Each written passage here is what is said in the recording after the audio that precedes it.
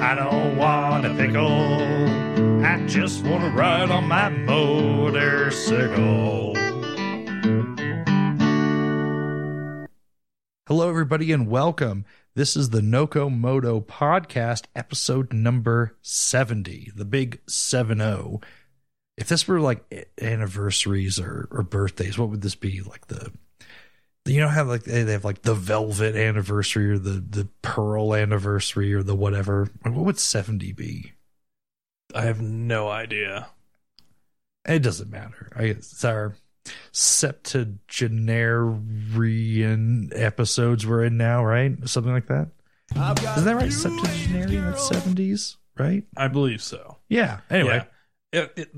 The podcast would be old enough for it to be appropriate to order red velvet cake at a hotel restaurant. Yes.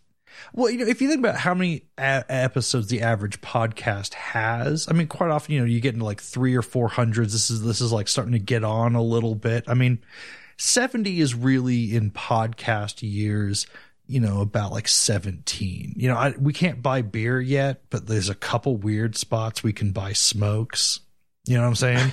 Yeah. Anyway. All right. So I'm your host, MotoG Pete, and with me is your other host, Swiggy. Yo. And you know what? I'm not even going to talk about sunshine. It's not happening. Moving on. So we're coming to you from our Noko Moto / Moto One Podcast Network headquarters, and they just installed a new fountain today. So, you know, so you might hear some construction crews in the background, but the office is getting fancy as fuck. I'll tell you what. Right. So list table of contents for this episode. We're going to do our emails. We're going to do best worst bike. And then, all right, after I say this, don't turn the episode off. I promise it's going to be interesting and fun for everyone. We're going to talk about helmet laws, but we're going to talk about it in a way you've never heard anyone else talk about it before. I promise. This is not going to be a preachy episode. And then I think we're going to do some fun facts on helmet safety ratings as well. What about the Nikon? Well, that's part of emails. Okay. We're going to get to that soon, okay. Trust me. And then if we got time, I think we should cover some MotoGP from Le Mans as well. Mm-hmm. All right. So let's do the emails and the Nikon first, because emails this week basically is the Nikon. Do you want to start with best worst bike? Should we do that? I think we should. All right, let's do that then. All right. So we're going to do our signature segment, best and worst bike in the world this week. Here's the disclaimer for everybody. I know you've heard it before, but I think people like hearing the disclaimer. Okay, so every week, me and Swiggy each pick a different motorcycle, alternating who is proposing the best and worst bike in the world this week. We do not know what each other have chosen. It's a surprise. And it's just a fun way to talk about two different motorcycles that you might not normally take a second look at. So there's no need to just run out and buy a gun and trying to find our address when you get upset inevitably about whatever weird opinion we've decided to adopt for the purposes of the segment. Now, keeping that in mind, two things. You can just, you know, pop that pressure release valve on your feelings a little bit and send us an email to contact@nokomotopodcast.com.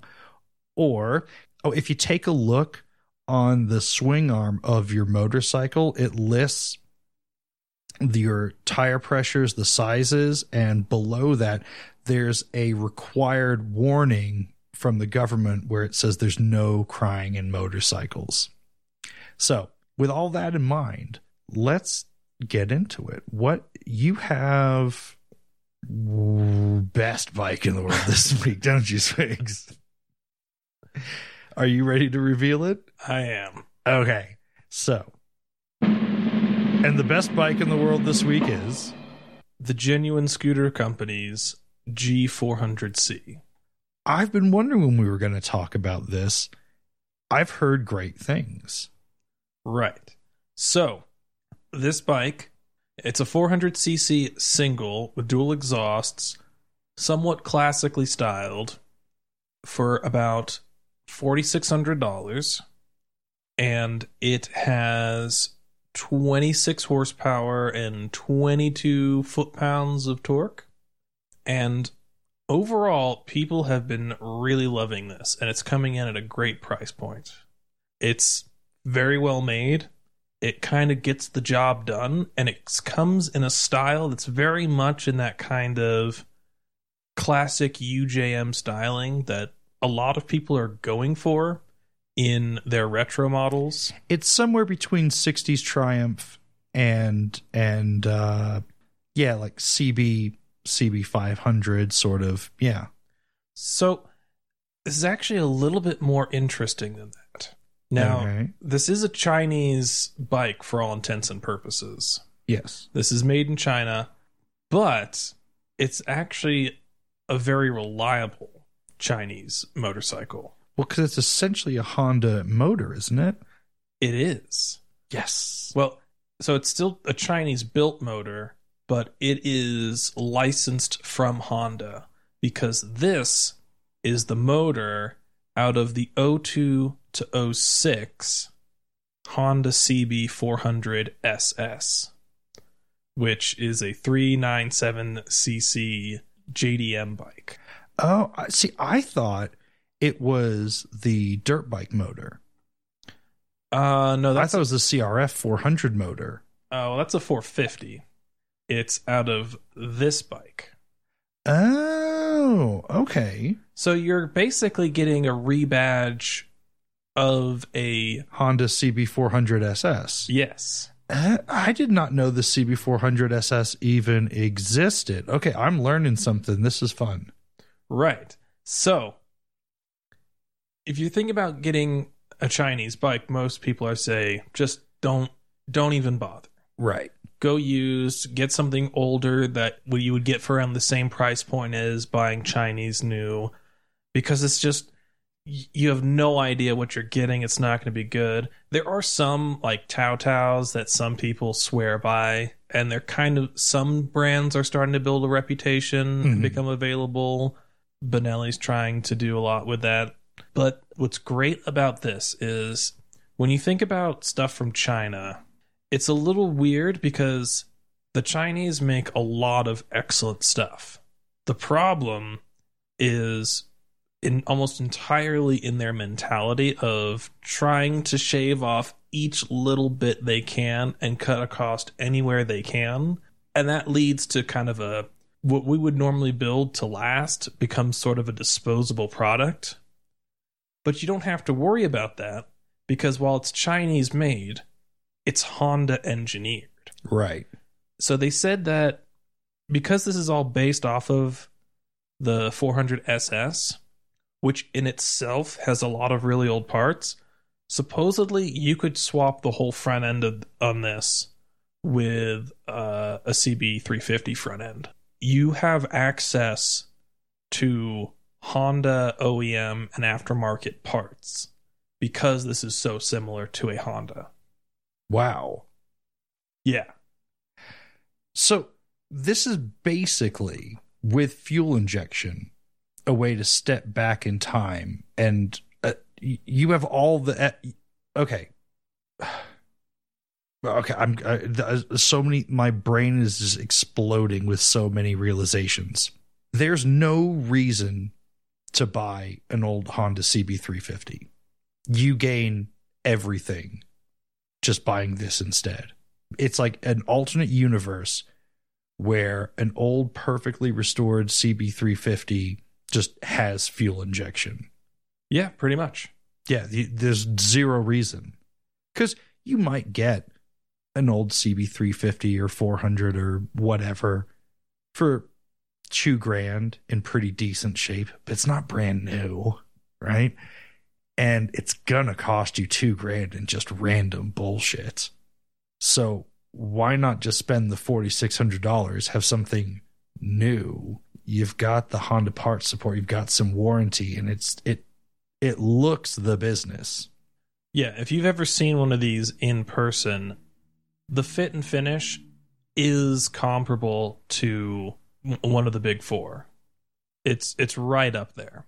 And considering you're getting, twin silencer exhausts, You're getting chrome fenders, things that we don't think of as like premium features, but it's hard to find this kind of bike for like under $5,000. If you look at like the SR 400 that Yamaha wants like $6,500 for. Yeah. This has 10% more torque and horsepower, and you actually get an electric start with it. It's more maintainable. It's easier to get parts for. It's cheaper. It kind of does everything for you, because this bike is excellent for all the reasons that the SR 400 sucks. Yeah. Because the SR 400, it's not the real deal if you're an old school rider who remembers the SR 500 and wants something like that. Right. At the same time, it's too expensive for what it is.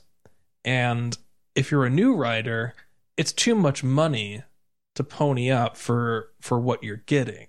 Yeah. And it's also very non-user friendly, especially if you're a brand new rider and you get that as your beginner bike. You stall it in an intersection because you've only got like 19 foot-pounds of torque, and now you've got to kickstart it in an intersection. Yeah. It's not a fun time. You don't really have that problem because, one, this is a little bit easier to ride with that extra bit of torque, but also you still have the electric start. I like it. The Honda licensed engine really is a big part of this. Yeah. It's not a Chinese motor based on it. It's under license.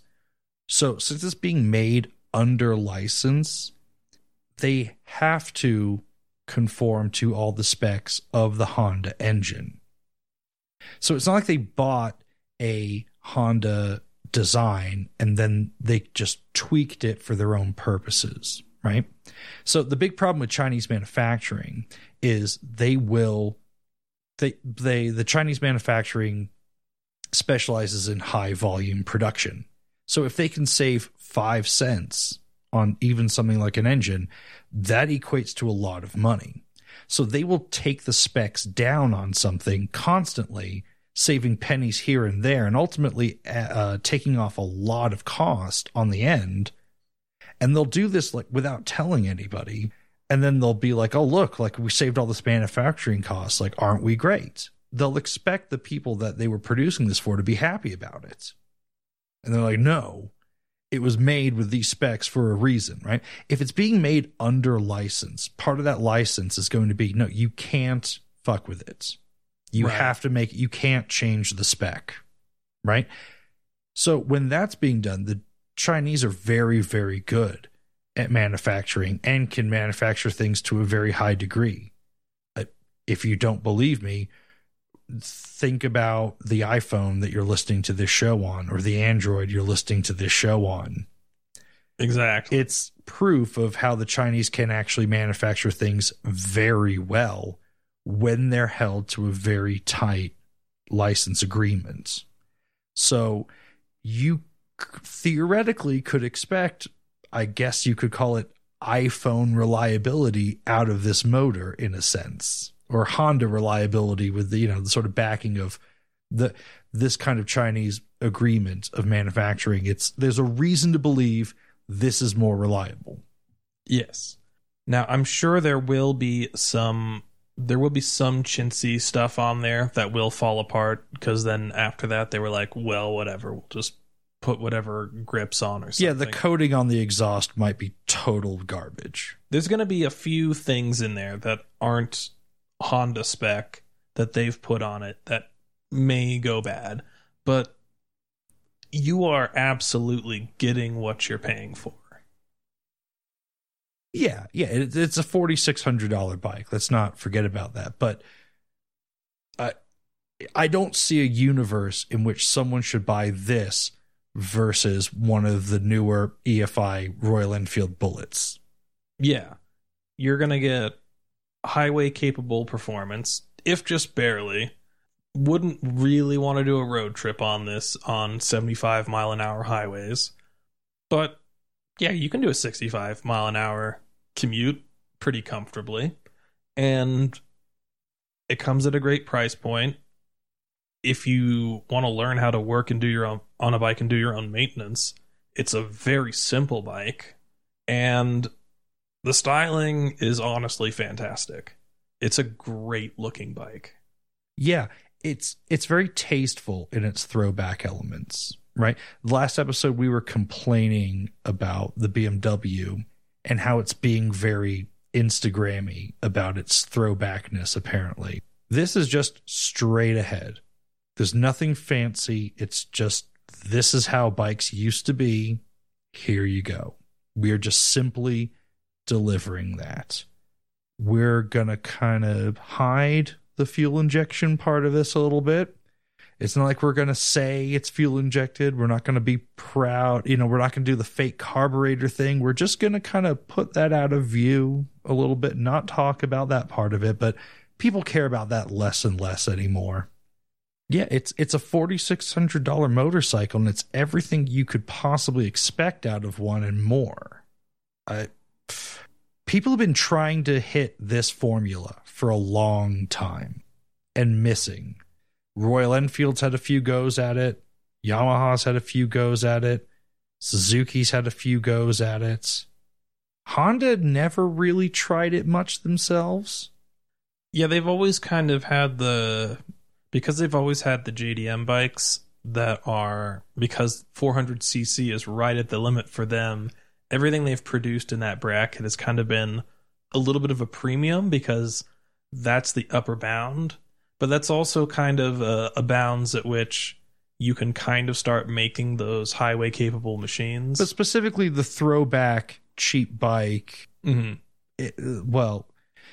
Part of the market for this bike is to try to get some old guys to buy another motorcycle when they thought they'd bought their last one. Yeah. Like, okay, I'll bite on this because it's how bikes used to be, right? You should spend an extra. Well, I mean, how much more is this than a monkey bike? Like maybe $1,100. And you can do so much more with it. Yeah. I mean, if you wanted to, you could actually make this into a scrambler. Yeah. It'd be just as useless as an old CL350, but it would look the part. Yeah. You could get high pipes for this and all of that. Absolutely. I mean, you're just playing a fashion game, but at least you're not throwing that much money at it. Yeah.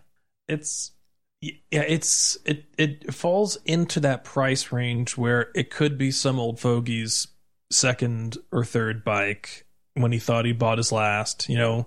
He goes out and he buys his 1250 GS, and then he thinks, oh, well, I actually, I kind of want a little around town thing as well, and this is like what I had back in the day, and I'll pick this up.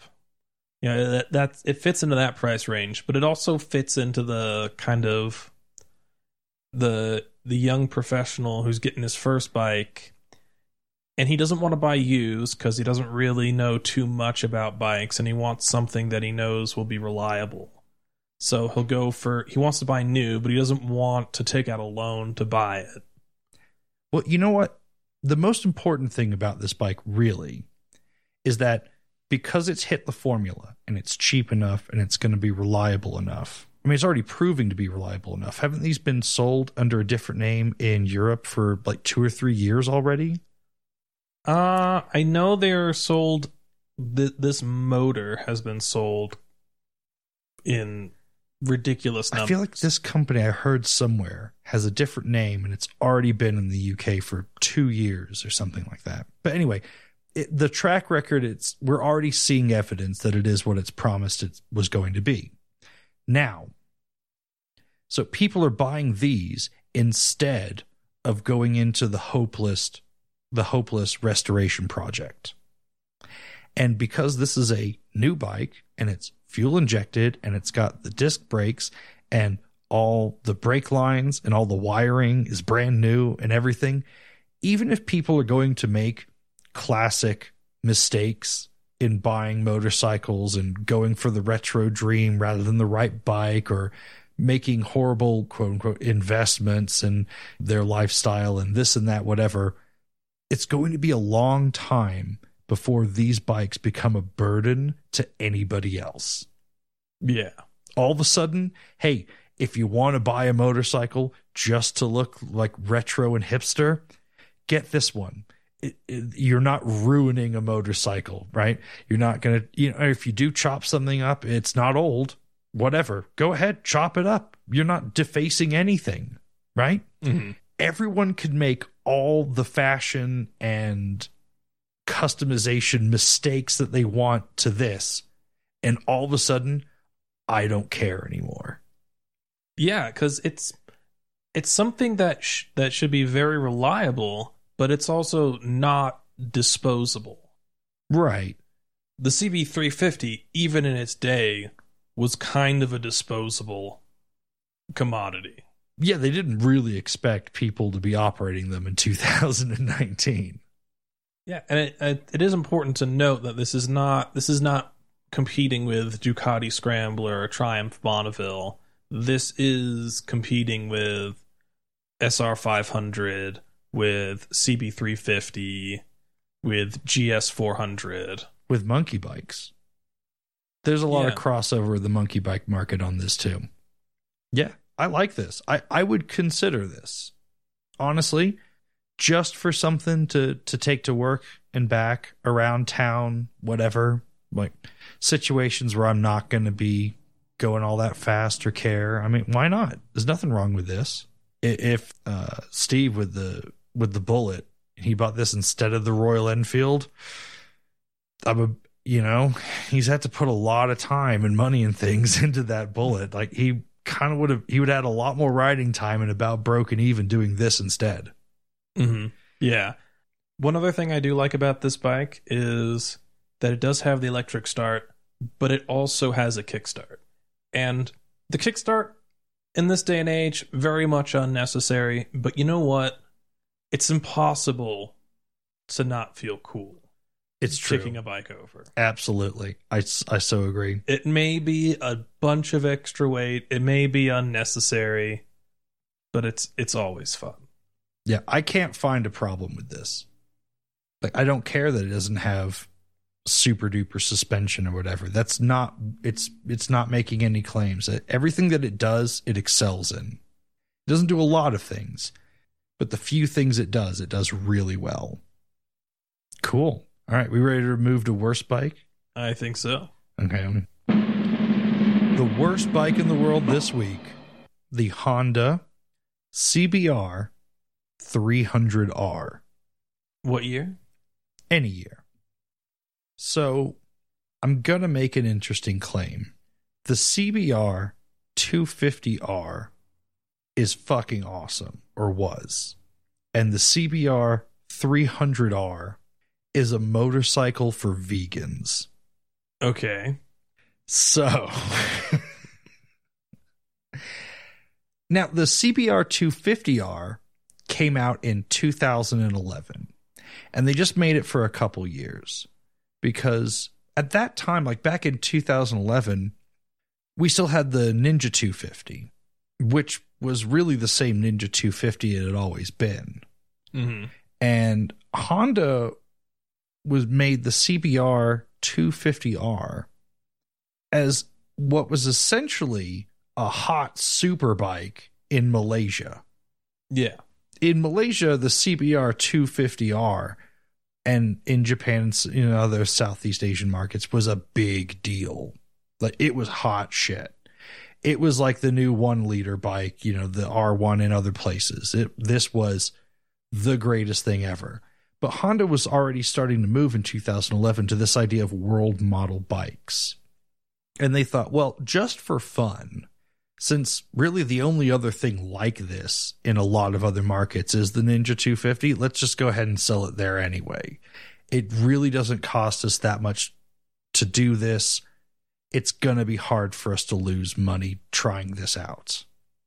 Now, everything about the 250R was a genius move. They brought out the 250R with the Honda VFR styling, and I found this whole thing about how they did it, where Honda was in this mode of going with, like, being 5 years behind car styling and everything, and this is just true with motorcycle styling and car styling. You can track this all throughout. Motorcycle styling tends to be a few years behind the basic concepts of car design at any given point. So around 2011, they're saying, well, cars are kind of less sleek. They're just, bulky is the thing, whatever. If you look at a VFR 1200, they say it was designed to look less like an arrow and more like a hammer. Or the hammer has replaced the arrow was the idea. And I mean, who knows what it even is now? I don't know what the current terms and the way they're describing the styling is. But, if you look at, say, a Yamaha MT-09, it's very much like a Lamborghini looked 5, 6, 10 years ago.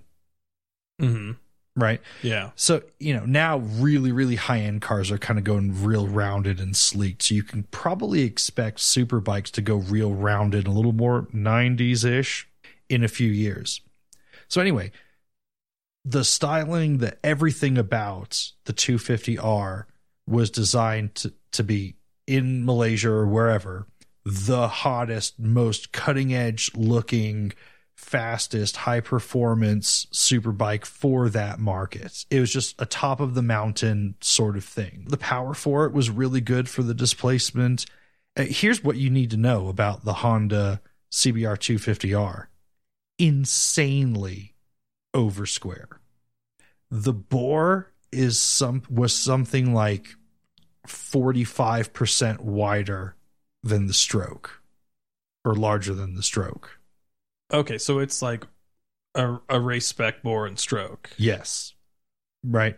And I test rode one when they came out, and I test rode a CBR 300R when they came out as well. The power, the experience isn't that much difference. They both have this ridiculously narrow power band. If you know what you're looking at, if you know what you're experiencing when you're on it, you're kind of like, oh, this isn't really a beginner's bike. That's not very forgiving. You have to just hit the power, your gear changes. You really, to keep the power going, because there's not that much of it, you kind of have to know what you're doing. Right. Or you're going to have to learn very quickly. So the CBR 250R is awesome. Now, this weird thing happens where all of a sudden, well, everyone looks at Honda, going, Honda's selling the CBR 250R in the States. What's going on? Should we be selling a 250? Well, if we're going to sell a 250, we might as well sell like a 300 or 350 and get the scoop on them, right? So immediately the arms race begins. Kawasaki goes, well, we better bump up the Ninja 250 to the Ninja 300 and give it a redo and everything. Like, let's do that pronto. We have owned this market forever, guys. We'd better start the arms race. And then here comes the R3, and then there's the KTM and all this. Now it's this crowded market, right? Well, all the 250R was supposed to be was, we'll just make it available in the US and Canada and Europe. No one really cares about this kind of bike. Now, they kept selling the 250R in Japan and Malaysia. Everywhere else that they continued to sell it, they boarded out to the 300 to try to get it to market with the Ninja 300 and now the Ninja 400 and the R3. And it went from being the coolest, most powerful, awesome bike of a category to being the lamest bike in the category. It was this totally unique thing in the American market, this little hot 250 single. And now all the other bikes in the class are more displacement, more power, more torque, more cylinders, more just better, more forgiving, more. They actually have a racing category for those ones now. You can't race a Ninja, a CBR 300R, not at all. Yeah, that doesn't fit in anywhere. It's over 250, and it's the worst of the under 400 class. All they did was take the 249cc engine and bore it out to like 287 or something like that. Right? And not only that, but it's begat other bullshit things as well. Like, why is there even a Rebel 300 with the same motor? Why? Who fucking wants a Rebel 300?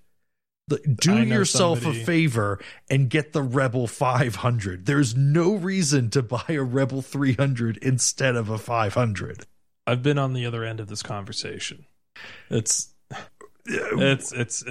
tough one it's hard to relate. So anyway, the Ninja 300 sucks. So, now there's this whole like smaller category of bike. So if you're a person who buys a Ninja 300R, this is why it's a vegan motorcycle. Inadvertently, when the CBR 250R came in and revitalized this whole category of bike, it coincided with this strange thing that's happening in our society, which is we're not really valuing big aspirational items anymore. We're not calculating social hierarchy with money or possessions like we classically did. Okay? Mm-hmm. So if you show off with your car, that's not really fashionable anymore. Having big extravagant things is not what you show off with. If you take a picture, or if you Instagram accounts where people are taking photos of themselves out hiking in various exotic locations are much more popular than people taking pictures of themselves with expensive cars. Yeah. Okay. So now we know it still takes money and whatever, but it's not, like no one has the time and the money to go do all these things and take those pictures of themselves. Right. So that's why it seems kind of elitist and it gives you that social status because people think, oh, I wish I could take that trip and do that thing. Right. Mm-hmm. So this other weird thing has happened where you can now gain social status through just your opinion. How many issues can I be on, quote, the right side of? Now, it's very good to be on the right side of things like, social issues and whatever, but it's become stylized. Okay. Mm-hmm. So now it's like, a very small version of this in the motorcycle world has been, well, you can't buy a 600 for your first bike. Right. Yeah. So these people get pushed towards CBR 300s. Right. And it's like, aren't I so great? I've got a 300 because it's all I need. Don't you know? My little commuter motorcycle. I'm using less gas. Right. It's kind of like being vegan. It's going, I'm doing with less. Aren't I so smart? Because there's no reason for this bike to exist in the American market otherwise. It's not making that statement very hard. There aren't a lot of people repping their lean lifestyle with their Ninja 300 very hard. But since it's in no category with another bike, actually, there's no reason to have one other than you're intentionally opting for less. Yeah, well, I don't recall these really being all that much cheaper than the 500R. Well, no, because there's still a base cost it takes to make a motorcycle, like no matter what, right? Yeah. So, yeah, the R3, the Ninja 400 are actually much larger capacity and multi-cylinder motorcycles, even though higher compression and a little bit more fleshed out. So the only reason at the end of the day to have a CBR 300R is just to have less, to say it gets 80 miles per gallon. Isn't that awesome? I don't need a fast motorcycle because I'm so evolved. I've thought about this a lot. There's no reason. There are other bikes that cost exactly the same to purchase that have more. There are other motorcycles that get close to the mileage. There's other motorcycles that cost the same to insure. It's just to be like, I have a small bike because I'm supposedly more evolved and secure in myself or something. It's uncool to have a leader bike now. It's only there to be the opposite spectrum of the uncool, excessive leader bike. CBR 1000 guy is not the coolest kid on the block anymore, right? Just like guy who talks about going to the expensive steakhouse isn't very cool, but person who puts up a lot of social media posts about their ultra vegan lifestyle is cooler. Yeah, it's very hardcore food truck culture. Yeah. I told you before the show I had a tie-in for this, and you were like, I don't know how this is going to work out. But that's essentially what we're talking about, the vegan motorcycle. It's weird. You'd think the vegan motorcycle's all electric. No. There are plenty of people who are, on the whatever side of an issue for the right reasons. But there are plenty who are doing it simply because it's fashionable, right? Which is why we all think vegans are annoying.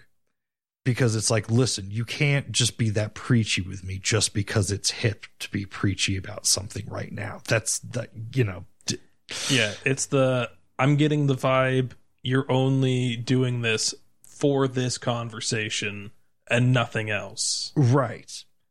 Yeah, it's very fair trade kale. Now, there is one situation in which the CBR 300R is the greatest bike in the world, and that's when you buy one as your first motorcycle that's been crashed and scratched to shit, but it still operates totally fine.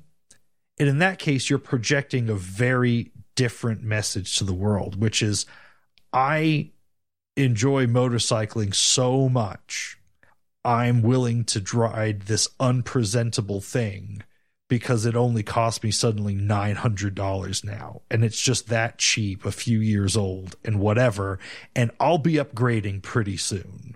Like, you're putting that message out. You're like, when it has the scratches all over the side of it, all of a sudden you're giving the message of like, I'm just making do with this. Trust me, I'm on my way to a leader bike. When it's pristine and everything and you bought it brand new and all of that, it's, aren't I so evolved? Because again, you're not repping that message real hard, but it's the only message that's going out. Because there's no logical reason to buy this instead of an R3, instead of a Ninja 400, instead of just about anything that's a 250 or whatever. Yeah, also kind of on the used market, when it's a few years old and it's beat to shit, this seems like it is an excellent bike to plasti dip. Yeah. And again, the 250R, just that little difference of this being bored out, it went from being the most badass, I am a super bike sort of thing to being, so it went from being the best of a category to being the worst of a category by being bored out like 33 cc's. Because they didn't change anything else with it.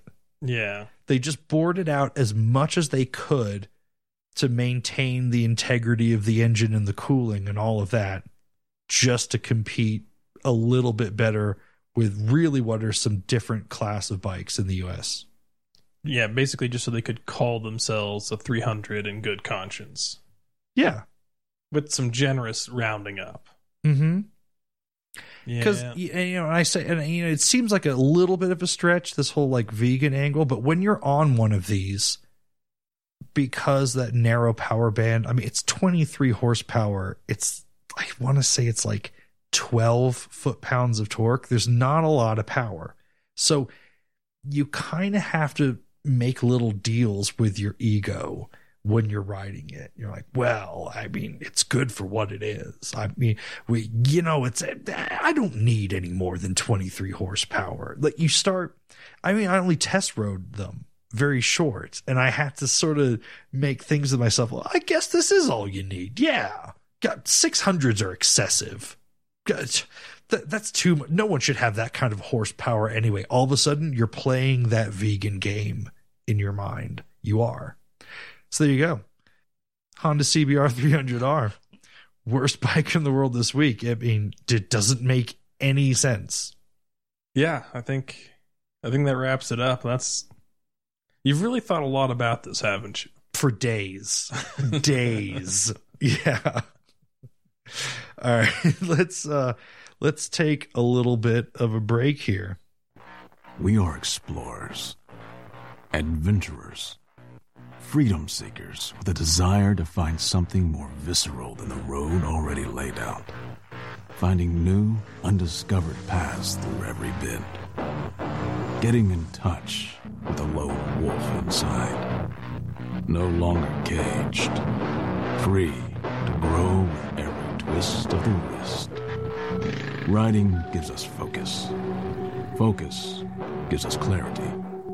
Clarity directs our attention to what matters most. Biker Gear Club's curated boxes gives you the ability to keep you and your machine primed to go wherever you want all year long. Get your box by subscribing at bikergearclub.com. Come ride with us. We're going places. Hey, did we just listen to a 60-second ad spot there, Swiggy? I think we did. I think people would maybe want to know why. So, the good people, specifically Bob at Biker Gear Club, have decided to do a special sponsorship for us, which is you go to their site, fill out the form, and you are entered into a contest to win a box. Every month, there will be a winner, a Nokomoto listener, who receives a box from Biker Gear Club. You're welcome, because we're awesome. You might get to win a free box. This is just for Nokomoto listeners. Like, if I hear about a Wheel Nerds listener winning one of these boxes, I will be furious. It's just for Nokomoto listeners. I mean, yeah, I guess you could be both a listener of both shows. I would hope so. Don't be leaking this information out. No, leak this information out. Tell everyone you know. Yeah, I think all they need is your email. I believe that's all you need to enter. Probably your name and your email to enter the contest, and that's it. And hey, you probably want to know awesome shit about Biker Gear Club anyway. Go and do it. Sign up for the contest. It supports the show. It's our very first sponsorship of any kind, which is a pretty big deal. And is it really going to hurt you to have a couple emails in your inbox for the chance to win one of these prize boxes and support your favorite podcast? I don't think so. I think this is a big fucking win for everyone involved. Keep in mind that you will need to reside in either Canada, the US, Ireland, the UK, France, Italy, Sweden, Australia, or Mexico. So those are the eligible countries. Sorry, Spin. Yeah, sorry, Ninja. Yeah. But, yeah, okay. So there we go. Now let's do the emails real quick. All right. So we only have one real topic that came up, and we had a couple of past listeners send us the same video. Yeah, people want to know what I think about this video coming around now, talking about the Niken's front end grip versus the grip on the MT-09. Okay, so the first one we got emails of both kinds. One saying, hey, have you seen this video? Got some better thoughts on the Niken now, like kind of challenging me a little bit. And we got email on the thing of, hey, look at this total bullshit video. I'm siding that this is a totally bullshit video. We're going to post a link to this video. So first of all, in its conception, this is insane. Okay. So proving that it has more grip than the MT-09 would not prove that overall the two-wheel front design has more grip than a regular motorcycle. We should lay out what the video actually is about. Okay, you do that, Swigs. Tell us. So this is a video from Bike Social, and what they've done is they've taken an MT-09, which the Niken is based off of, and the Niken. They've then taken the tires off of the Niken and put them on the MT-09, so they have this tires with the same kind of grip and the same tread profile. Then they've put outriggers on the bikes. so that they can basically dump them in a turn and they won't destroy the bikes. They'll just sit on the outriggers and they can pick them up again. And they go through a wet track to simulate some low grip scenarios. Now, this is supposed to teach us that the knee can potentially, I don't know, corner better. I don't know what it's supposed to tell us. It's supposed to go, look, we rode them both through this wet turn, and we're just going to show both of them losing grip at a certain point and then relying on the slider. And then the test rider goes, oh yeah, the Niken, I had to brake way harder in the middle of this turn to get it to slip. So from this, we're supposed to determine that the Niken has more, quote, grip, has better traction through the corner. Right. Of course, they've got different brakes. They've got different weight distributions. They've got a whole bunch of things about them that are very different in terms of center of gravity. In so many, they've got different suspension. They've got different everything when it comes to the front end. So if you have to squeeze harder on the brakes, that doesn't tell you anything about the amount of braking force being applied through the turn. There's no talk of what speeds they were going, were they going the same speeds? Were they taking the same path through the turn? Was there the same amount of water on the track with both turns? Was it a sprinkler system, or did some dude just sit there with a hose? I don't know. Yeah, there's a lot of questions as to, there was no answer to the question of, does this provide more front end grip where the Niken can take turns faster, and go through a higher lean angle or anything? None of this was discussed. There was a lot of outrigger talk, though. Yes. So, okay. So these outriggers that they put on the bikes, right? The little like wings that go off on the side. So if the front end washes out, it just leans over, and this little contraption coming off the side catches the bike, stops it from crashing. Now, I've seen these in other videos. You see these for videos for people training at like superbike schools and things like that. These are not real common. Basically, motorcycle companies that are testing things have these, and high-performance motorcycle training programs have these, and like no one else. Like I doubt these are manufactured en masse. For like someone has to make these special for you. I wouldn't be surprised if every manufacturer has developed their own and then given them to racing schools and things that they have good relationships with. So, well, yeah, because they're dependent on the engine mounting points, so it's going to be bike specific, or at least frame specific. Yeah, or specific to a very short, small amount of frames. Yeah. So, I think it's possible that Yamaha said to Bike Social, "Would you like to have some really cool outriggers? We'll give them to you.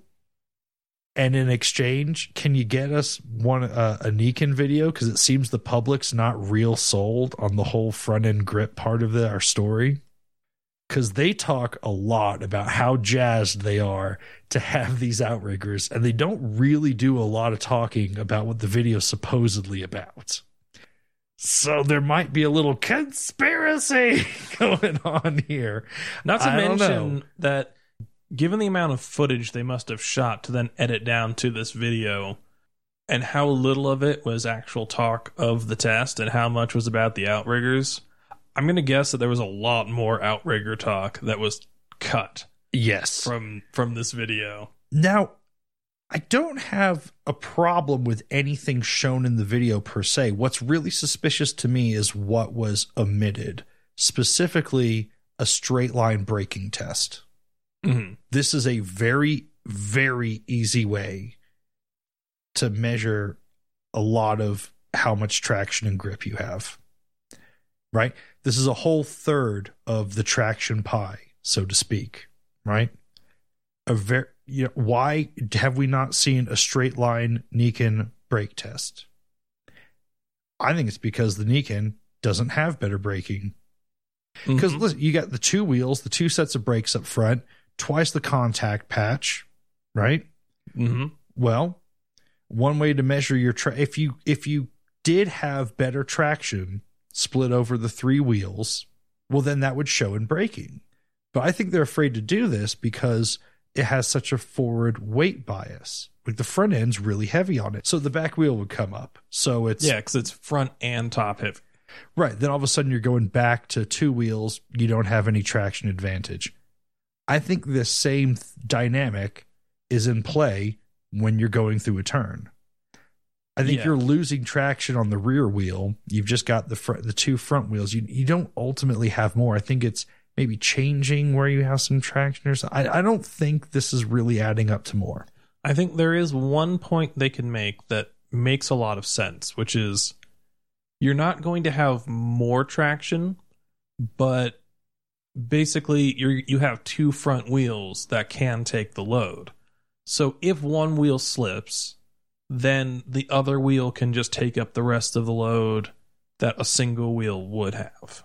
That makes a lot of sense. And that also makes sense in that if the inside wheel, say, is losing grip and it's taking most of the weight initially because the suspension is more compressed, then as it starts to give, you get lots of warning because you're going to feel all of that weight and all that pressure. Like you're going to feel all that grip transfer to the outer wheel. And it's only until both wheels go that the bike is going to drop. That doesn't mean that you're going to be able to actually take the turn tighter, because overall you're still not going to have more grip, but you're going to have more warning. So that does make sense. But it doesn't really matter. And it doesn't matter for two reasons. One is if you just go buy an MT-09, which is cheaper, looks better, is way cooler, and is easier to maintain, it has more than enough traction to do any cornering on public roads that you can responsibly do. On top of that, you can take that to the track, and it's kind of a legit bike to do a track day on. What are you going to compare a Nikon to on the track? Nothing. Yeah. It's trying to do its own thing, so there's no classification. There's no way to compare it to riding a normal bike. It's just its own oddity. Well, let's take this as well. I mean, because it's sad enough that Yamaha is getting people to do these kinds of videos to try to help convince us that there's more traction. Let's say there is. It must be by the smallest margin. Because, there's two wheels, but there's a lot more weight up front as well. So if there is more grip, that grip has to support more weight. So there's not really any more traction, right? This traction thing is really about a ratio, right? There's the stickiness, and then there's what the stickiness has to support. If the bike only weighed 5 pounds, you would need less grip to keep the same amount of traction, or whatever, however you want to say it, right? Mm-hmm. But the bike weighs a lot more than 5 pounds. It's like 500 and something. So there's this, they go over it, they gloss over it very quickly in the video where they're like, well, yeah, it's got two wheels, but it's got more weight. And the test rider is like, yeah, so you need more traction to support the more weight. I don't know. And they just kind of go through, but it is complicated. So if they've determined that it does have more traction in this setup, it's only by the smallest margin. Or they would have told us. They would have given us a test that demonstrated it. Exactly. So what we can determine is, well, we know the bike's heavier and it's got more weight to manage up front. We know it behaves a little bit differently from a regular motorcycle, not radically though. We know that you've got 3 tracks going down the road instead of 1, so you're more likely to hit potholes and things. We know that maintaining the suspension on this is going to be impossible versus regular motorcycles. You're not going to find a mechanic to touch this.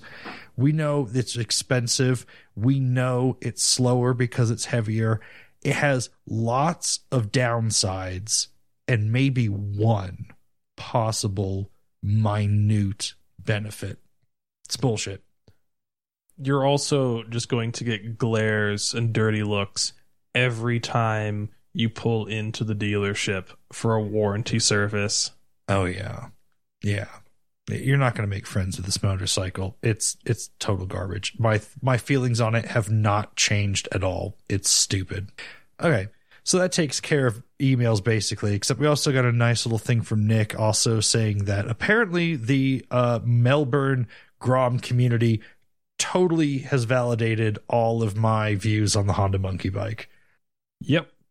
Pretty much. He was also talking about his Grom. Let's see. We were talking about the modding culture with it. Yeah. So his bike that he rode off got repaired for $200, 16 hours of work. So, okay, more than $200. Okay. But yeah, that's awesome that he was able to buy back his own bike and fix it up. Apparently for insurance purposes, he can't swap out the motor. And his piston rings went. So it would have been dumb not to do a big bore kit on it. Yeah. So now he's got a 181cc Grom. Which is pretty cool. It's pretty awesome.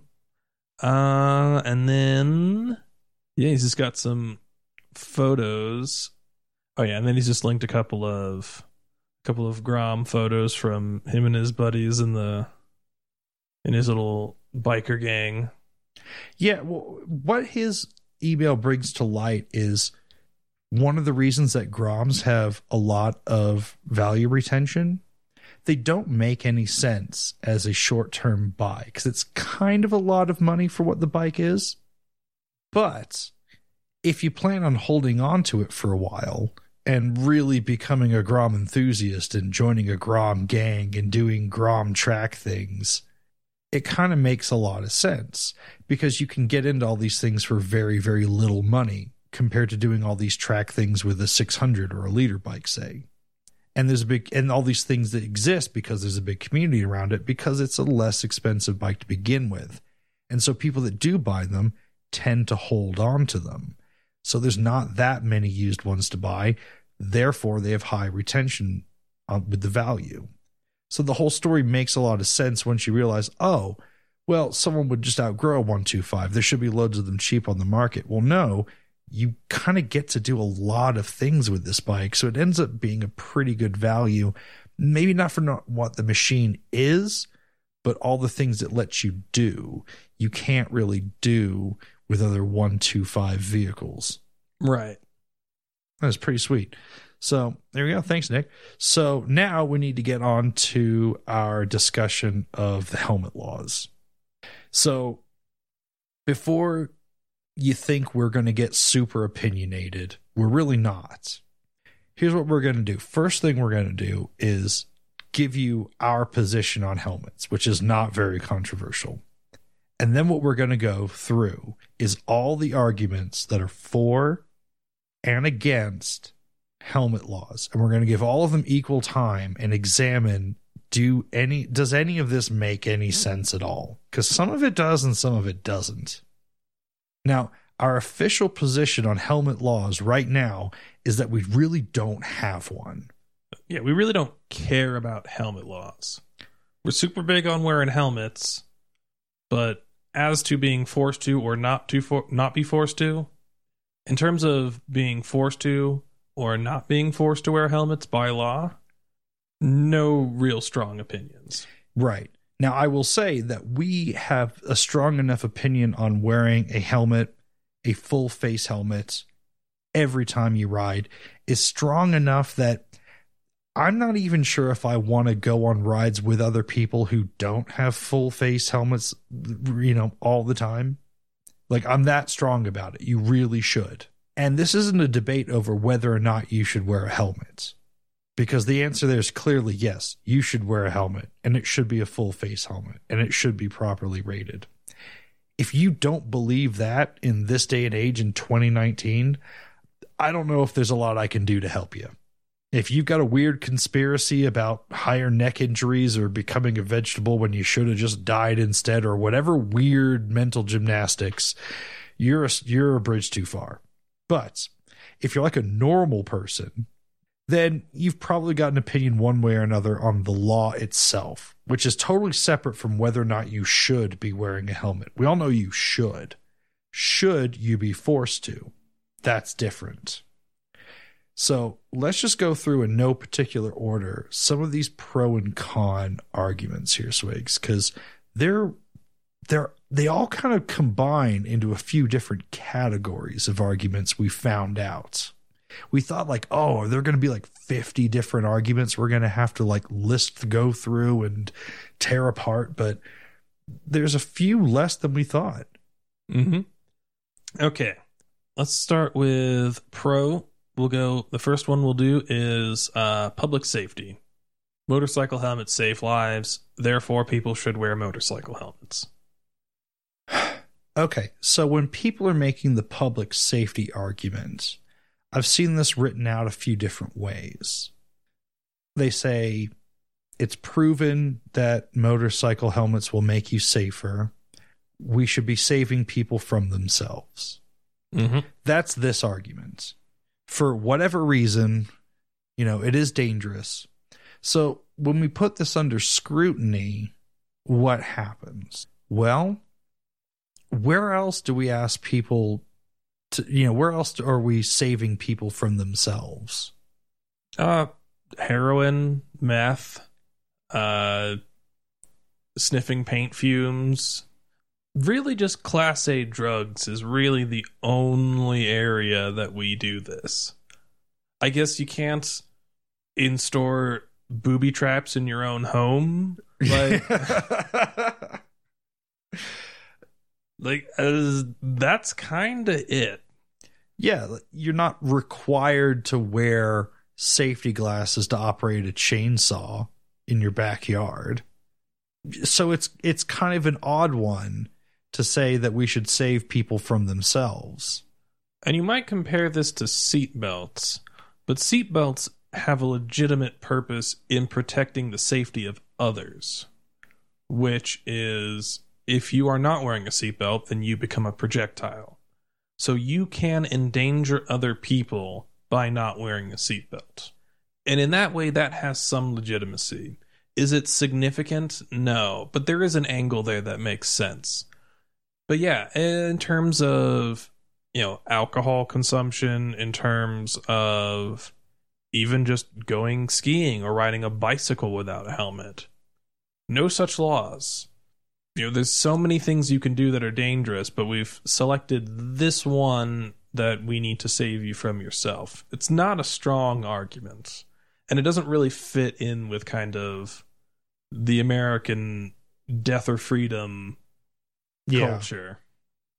Yeah, I agree. Just simply because we'd prefer you to doesn't make a lot of sense. And this one gains a lot of traction when the public in general is asked about this topic and surveyed about it. A lot of people who don't ride go, "Oh yeah, you should. Every motorcyclist should wear a helmet." And then that answer is just taken, or they say there should be a law and they don't think about it very much. That's taken to be like just translated into we should have a helmet law because it turns out 90% of the public thinks that all motorcyclists should be wearing helmets. Well, they're not really close to the issue in any way. They don't really have a dog in the fight, and they don't understand motorcycles. And you think, well, how does that change this? Well, I don't know.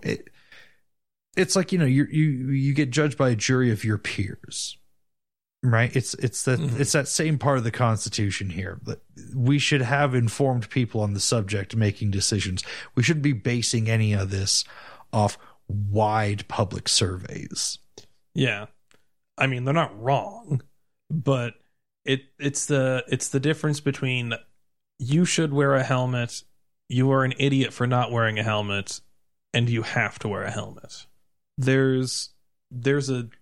Although functionally it's not different, the actual reason and the means are different. But so overall, as you know what it is? It's non-expert witness testimony. Okay. Yeah. So you can't have it. It doesn't. It has no legal. It shouldn't have any legal bearing, right? Right. Now this is legit in terms of what I think at least 47 states have. Well, if you include helmet laws plus all the states that don't have a helmet law, but do have at bare minimum for over 18 an eye protection law, that does serve a public interest angle, which is you're not going to be less likely to crash because you wore a helmet, which will protect other people, but you will be less likely to crash as long as you just have eye protection. So it will target the one functional thing that will actually increase everybody else's safety, which is you will be less likely to crash if you're not wearing eye protection. Yeah, there's a small thing with larger rocks and things that could hit you in the face, and things can get around your glasses and still get in your eyes and fuck things up. But that's probably small enough to be negligible. Right. Okay, so yeah, just saving people from themselves just because doesn't make any sense, because we don't ask people to do that with anything else, really, with any other actions or activities. All right, so let's move along. Well, except maybe going off Niagara Falls in a barrel. We don't let people do that. I don't see why not. I feel like that's self-selecting. Right. That's all right. So let's go to another one. So this is kind of a mixed bag, but they all kind of fall into the same category. And this is public cost. Okay. Public cost is very interesting. So if you have a crash on your motorcycle and you happen to die on the road, you do incur a massive public cost in many ways. So you're going to crash. Somebody's going to call an ambulance. That ambulance is going to cost a fortune. Doesn't even really matter if you're in America or Canada or in Europe somewhere. The actual financial cost of just getting an ambulance to you and then getting you to the hospital, whether you live or die, is enormous. There's all the trained professionals that have to be paid for. There is stopping all the traffic if it's a busy time of day. They have to get to the scene. They have to shut down the road. There has to be police on site. Fire department's got to come. Yeah, if there's one person who crashes on a motorcycle, you're getting tens of hours each. You're getting like 10 hours each of, 30, 40, 50 professionals, like well-paid professionals, plus the economic cost of a traffic jam, plus any investigation, evidence gathering, the accident report and all the bureaucracy that goes with that. If you die, there's a potential homicide investigation if it's with another driver. There's things that can drag on for years. And it's very plausible that if you crash on a busy road and you die, it could be a multi-million-dollar expense to the city. Like, that's a big reality. So whereas if you were wearing a helmet, even if you got a lot of injuries otherwise, you didn't die, you broke some legs, maybe your femur is even cracked, but the ambulance is still called, but they get you to the hospital, you've got decent insurance, we're all kind of okay. The road wasn't shut down that long, they pulled the bike off of it, whereas if you're dead, this is different. Yeah, that generally, in any first world country, triggers a long process of investigation and analysis and all sorts, and it's just no good. That is just an absolute drain on a city if you have a lot of motorcyclists.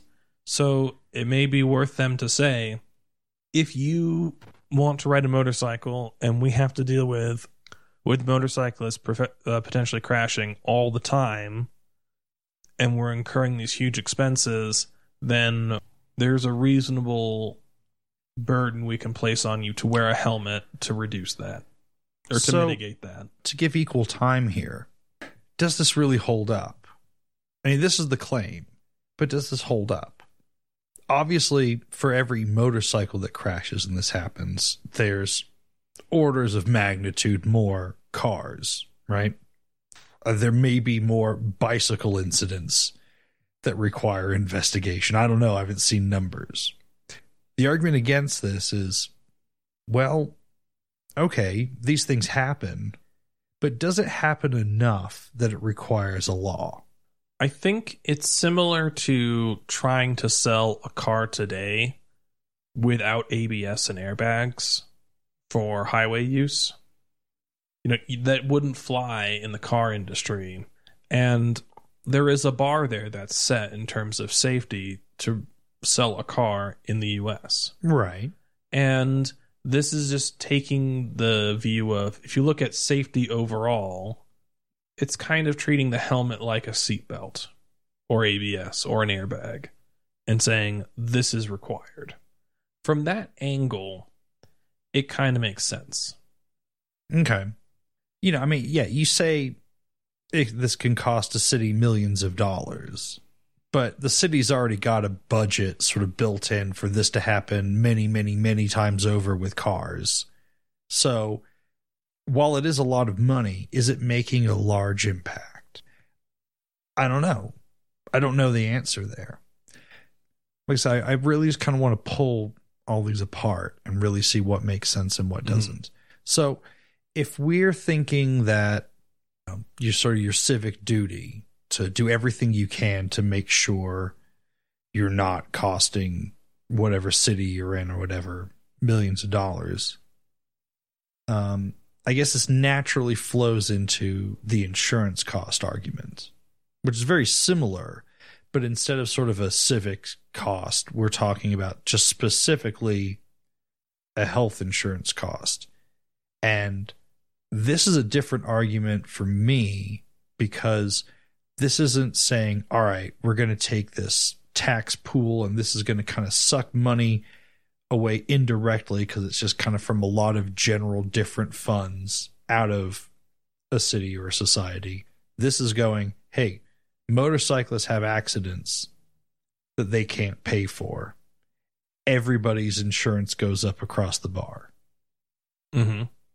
So that's a little different. That means if you have an accident without your helmets, you're being a dick because it's not pulling money that was already kind of saved up somewhere else. It's next month everyone else pays more, or next year everyone else pays more.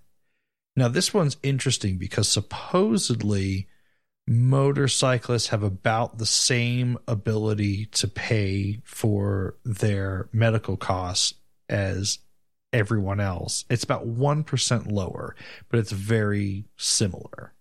So in that case, is it different? Like, does it require another law? Well, I don't know. But then supposedly the total number of costs incurred is slightly less than it is on the average road accident, like a few percent lower. So they're saying, so a lot of motorcyclists are saying, well, this one doesn't hold up because it's less money than car accidents. So why are we concerned about this? And yeah, we have about the same ability to pay just through our regular insurance anyway. So what? Yeah, it's kind of a wash to me, and it doesn't address whether the government should do it or not, or whether you philosophically agree with being forced to or not. And it is kind of a wash, so not a super strong one. Yeah, although there is another side to this saying, well, you know, insurance costs are kind of outrageous anyway. I mean, they are. So anything we can do to bring those down would be pretty sweet.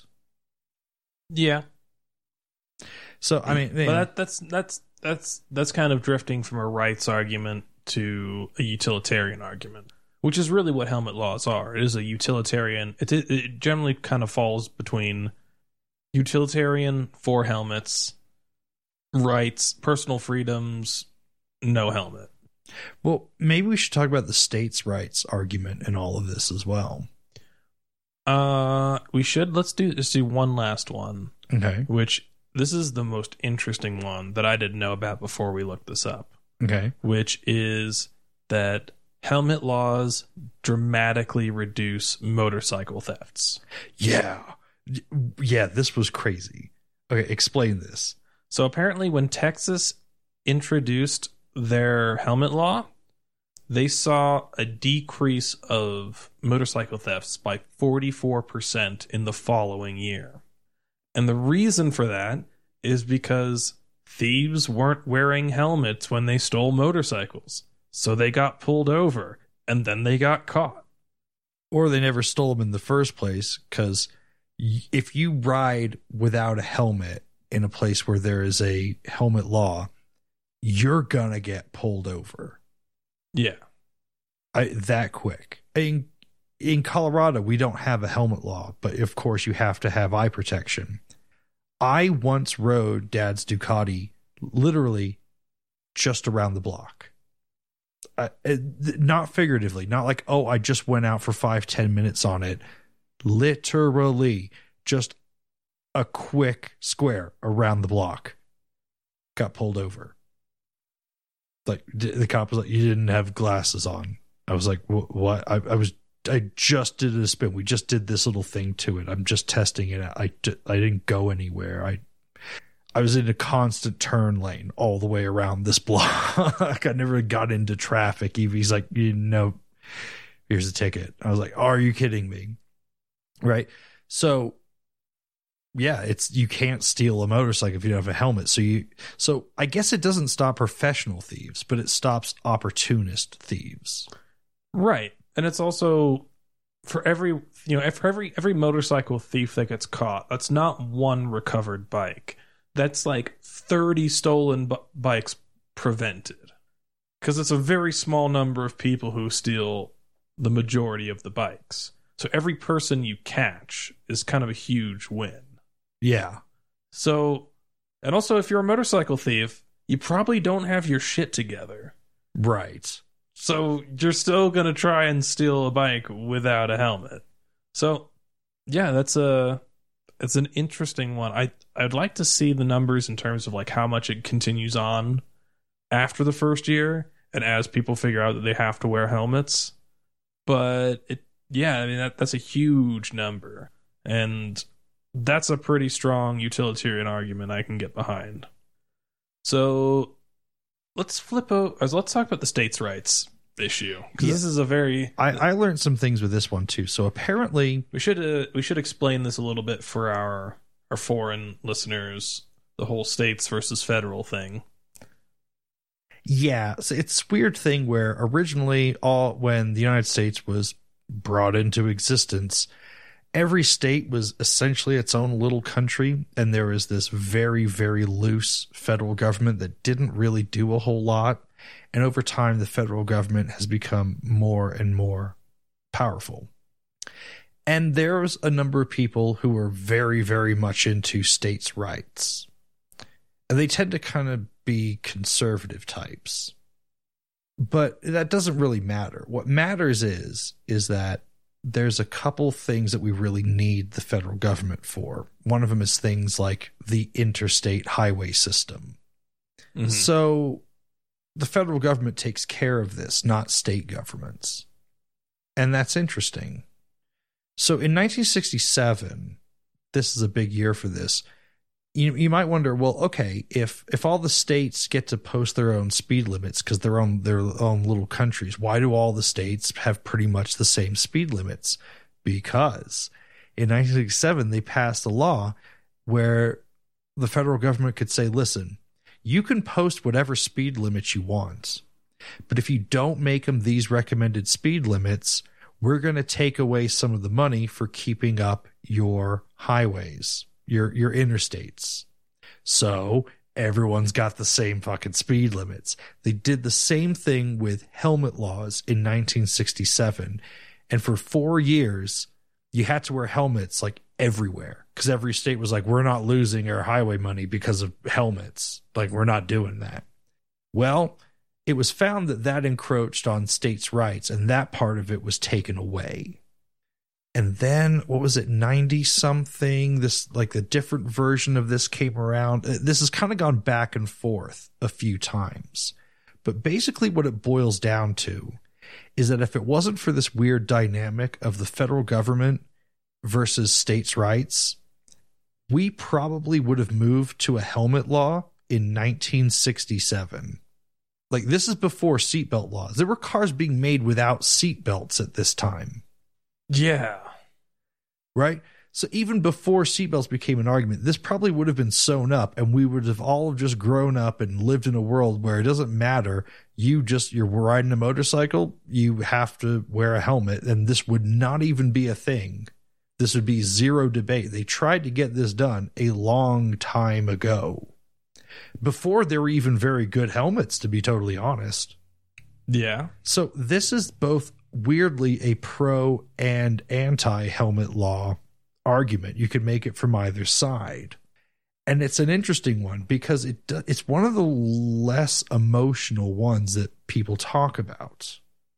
And it's strange. It's kind of like the gun laws. People come up with a lot of arguments that involve emotion to go pro and con, but there's really just this underlying constitutional issue that can't be resolved, and that's why the situation is the way it is. But people get very emotional about other aspects of it because it's had all this time to fester, right? And helmet laws are exactly the same way. We would have come down on this very clearly a long time ago if we could resolve this federal versus state rights issue on it. But we haven't been able to. Therefore, it remains very messy, and everyone kind of comes up with a lot of different reasons to try to push it through. It doesn't matter. There's this larger underlying reason it hasn't been resolved. So until we come to some world where we totally get this associated, it kind of doesn't matter if you're for or against helmet laws. It's probably not going to be resolved in our lifetime in the United States because of this issue of whether or not it violates a state's right to do it or not do it. And therefore, you're going to have states going back and forth on it constantly. There'll probably be an overall trend of more states adopting policies towards encouraging you to wear helmets or flat out helmet laws. But that's problematic because an argument we forgot to write down on the list I just remembered is an argument against helmet laws is there's no acceptable standard right now. Yeah. So you can put a helmet law into effect, but all they require is a DOT helmet, which doesn't mean anything. So the helmet law is useless. A bad helmet law is worse than no helmet law if your interest is safety. And there's a very interesting thing for this. In California, you can get out of a helmet ticket because the police officer can't determine what is and isn't a helmet that meets the DOT standard, right? There's a sticker on it. Well, you can remove the sticker. How can the police officer from his car determine whether or not you're wearing an approved helmet for the standard for the law? They can't. So it's an unenforceable law. And there are people that will just send you all the paperwork you need, all the arguments and everything to get out of a helmet ticket. And you can be an idiot and just ride around with no helmet in California. You'll constantly get pulled over and you'll constantly be handed tickets and you'll be constantly working to get out of them. But you can do it. And you can do it in other places too. It's an unenforceable standard, really. So there's an argument that we shouldn't have a helmet law, at least right now, because the DOT standard, which we'll get into in a minute, is complete horseshit. And, okay, you establish a helmet law. Someone has to wear a helmet. Well, that's dumb because all they say is it has to be a helmet that meets the DOT standard. But there are helmets that meet the DOT standard, which provide close to zero protection.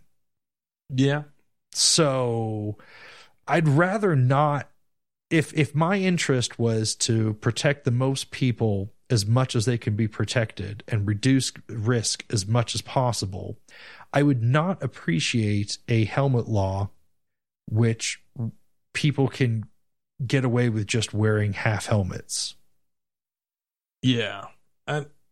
It's a very weird thing. At least in Europe, even if there are 3/4 helmets that meet standards and are legal to use, at least there is an actual objective standard that all of those helmets are held to that have to be certified, and it's enforceable.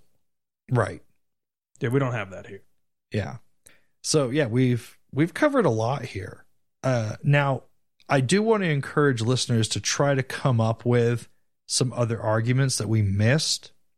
Now, there's a lot of different ways we found out you can word the same arguments. So we're probably going to get some duplicate stuff sent to us.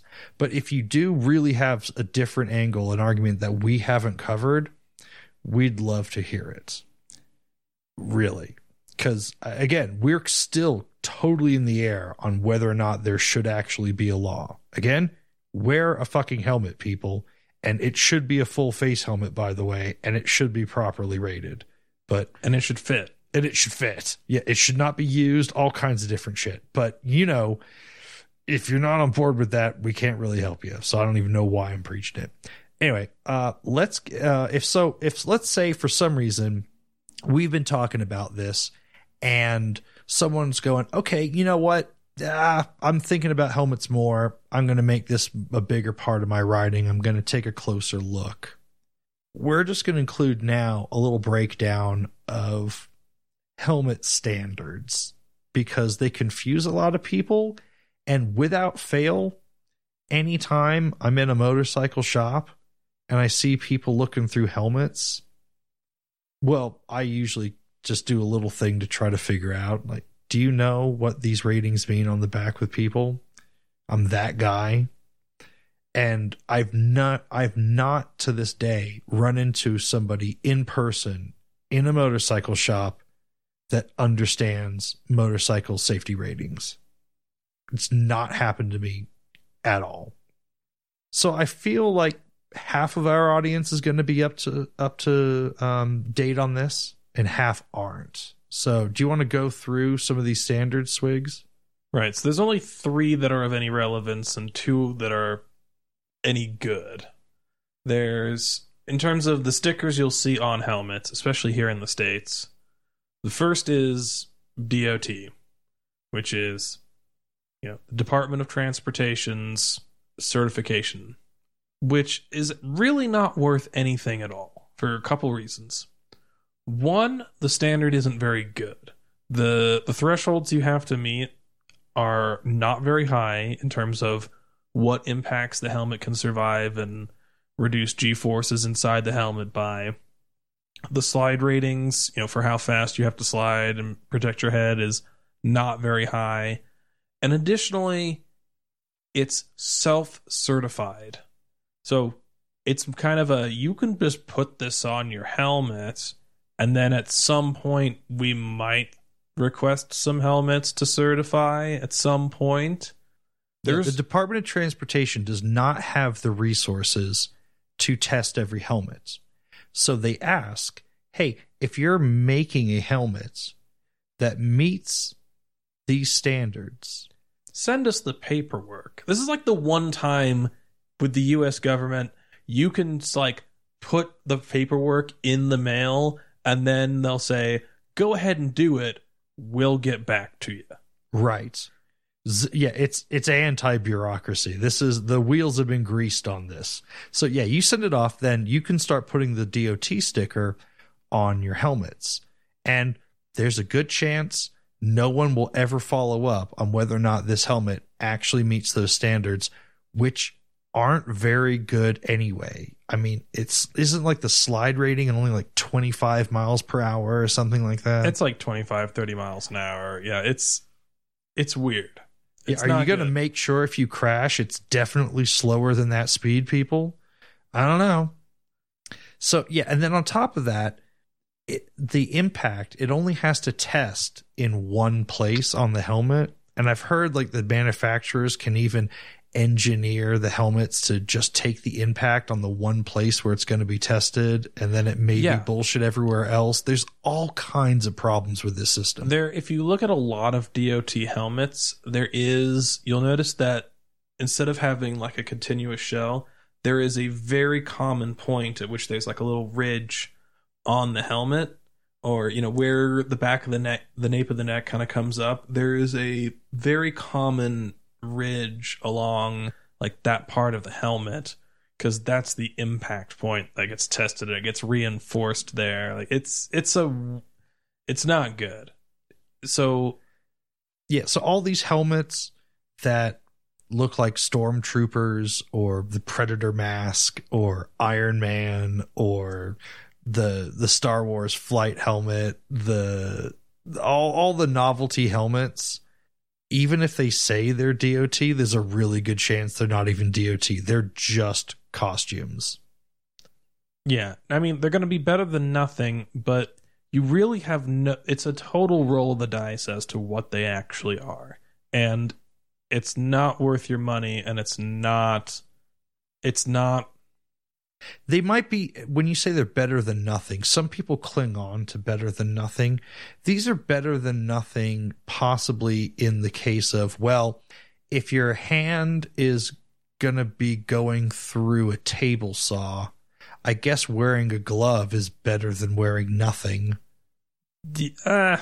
Like, a bad helmet is a lot better than no helmet. There's no doubt about that. But in terms of actually doing a good job, and especially considering that... I didn't mean to say your hand going through a table saw. I meant like you've got to like touch a table saw, like the blade just like, okay, I'll put a glove on, but I'm still going to get fucked up. Like, yeah, it's when you compare like the cost to benefit ratio, yeah, you may find you may go look at an Arai helmet that's like $1,500 and you think, why is this so expensive? But you can find Snell and ECE rated helmets for similar prices to what a lot of DOT helmets are. There is no reason to pick a DOT helmet in that kind of $100 to $150 price range when you can have something that is actually certified that you can be confident in for not really a lot more money, or even sometimes the same money. Yeah, I've seen helmets that hold like the highest safety ratings for around $180 before. But so explain these other ratings, ECE and Snell. Right. So ECE is basically the European standard. And this is, I believe, part of the EU, all the regulations and all the certification bodies that the EU has. And it's really a much better safety standard that really all of Europe subscribes to.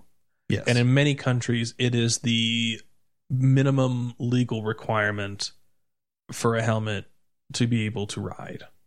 Now, everything they do is focused on riding on the street, on public roads. So they care a bit more about slide ratings and impact protections, but though they're also kind of built around a lot of the conveniences that modern helmets will have. So they will check things like modular helmets and your flip down visors, and they care about what the viewing angle through the visor is, and all the little things that would help you out as a road user. That's what they test. Yeah, they're going to test the chin strap. They're going to test, that kind of stuff. So it's a really good standard. It's kind of the best all-round standard, and it allows for a lot of things like modular helmets and your flip-down visors and other features that our next standard won't let you have at all. And that is the Snell rating system. So Snell is a non-profit organization that certifies helmets, and they kind of do all sorts of helmets. They don't just do motorcycle helmets. They'll do like ski helmets and baseball helmets and football helmets and all sorts of things. And really, they kind of focus on the recreational market for the most part, which is also why the international standard for road racing is a Snell rated helmet. Now, Snell is probably the best impact protection and slide rating that you can have on a helmet. Their testing is really, really extensive, where you have to send them a bunch of helmets that they'll test. They randomize parts of the test so that it's not, so that you can't game it.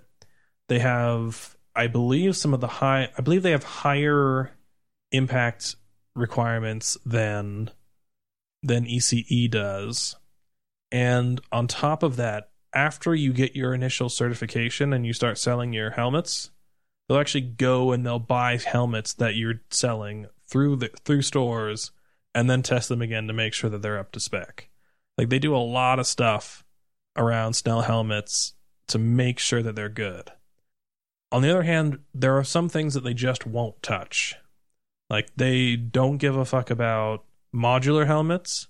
They don't care about flip down visors. There's a whole bunch of like, I don't think like you won't be able to get like a Scully Snell rated. Anything that's adding electronics that could either compromise the shell or the foam, they don't care. They're not gonna do anything with it. So it's a very, very good standard, but you're not going to see a lot of helmets with all those additional features get certified by. The one thing they will certify helmets with is helmets that have the ear cutouts in the foam for speakers. Those can get Snell rated. Well, they definitely can, because we both have helmets with speaker cutouts. Mine doesn't have speaker cutouts. Oh, really? No. Huh. I didn't realize that. Right. So that's like the only thing. And I think it's only on some weird technicality that I don't think they consider it a...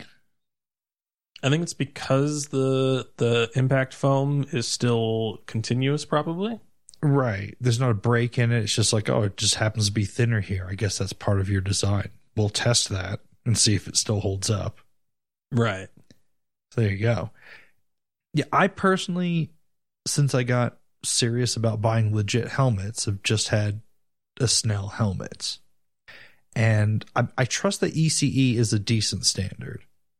And I don't know if the kind of riding that I do necessarily means I should always have to have a Snell helmet, but knowing that there's a guarantee with that it means something, if it says Snell or ECE, I definitely would never wander from either of those standards. And when there are plenty of Snell helmets that do everything that I need, and that's a standard that really does mean the most, I just go for that myself.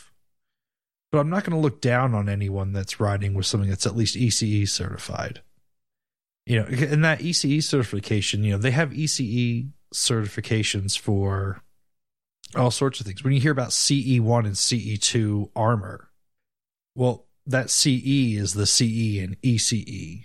They have safety ratings for not just helmets over in Europe. They got them for your jackets and your boots and pants and gloves and all that other stuff. There's a basic level that they need. You know, everything has to be CE1. So you can't sell a jacket that doesn't at least have some foam padding in it. Because they take things just more seriously there for all, just, I don't know, the laws just allow them to do this. Or require that they do this. For better or worse, that's what they do. So knowing that they take their everything that seriously, there's reason to believe in products that are rated that way. I don't know. The DOT standard really is kind of criminal. It's so loose that I think it crosses the line of criminal negligence on some governing, well, on the Department of Transportation's side. This is kind of like back in the old days where ship life jackets would be rated by how much they weighed, because that would measure the amount of buoyant foam in them. And then people started loading them with lead shot to bulk them up cheaply. Like, it's that kind of negligence in the standard. Well, because there are so many holes in the standard, and it's not been just documented by us here on this show, but in many, many other places, that the DOT standard isn't really a standard. It is meaningless. There's no guarantee of anything with that sticker. Yet they're claiming that it's a standard. So, and passing laws that you have to wear a helmet that has this standard in places. The Department of Transportation must be aware. So at some point, someone's going to be, or has been probably many times, in an accident with a helmet where the helmet failed at what it should have easily done under the standard, even though that standard's a very low threshold.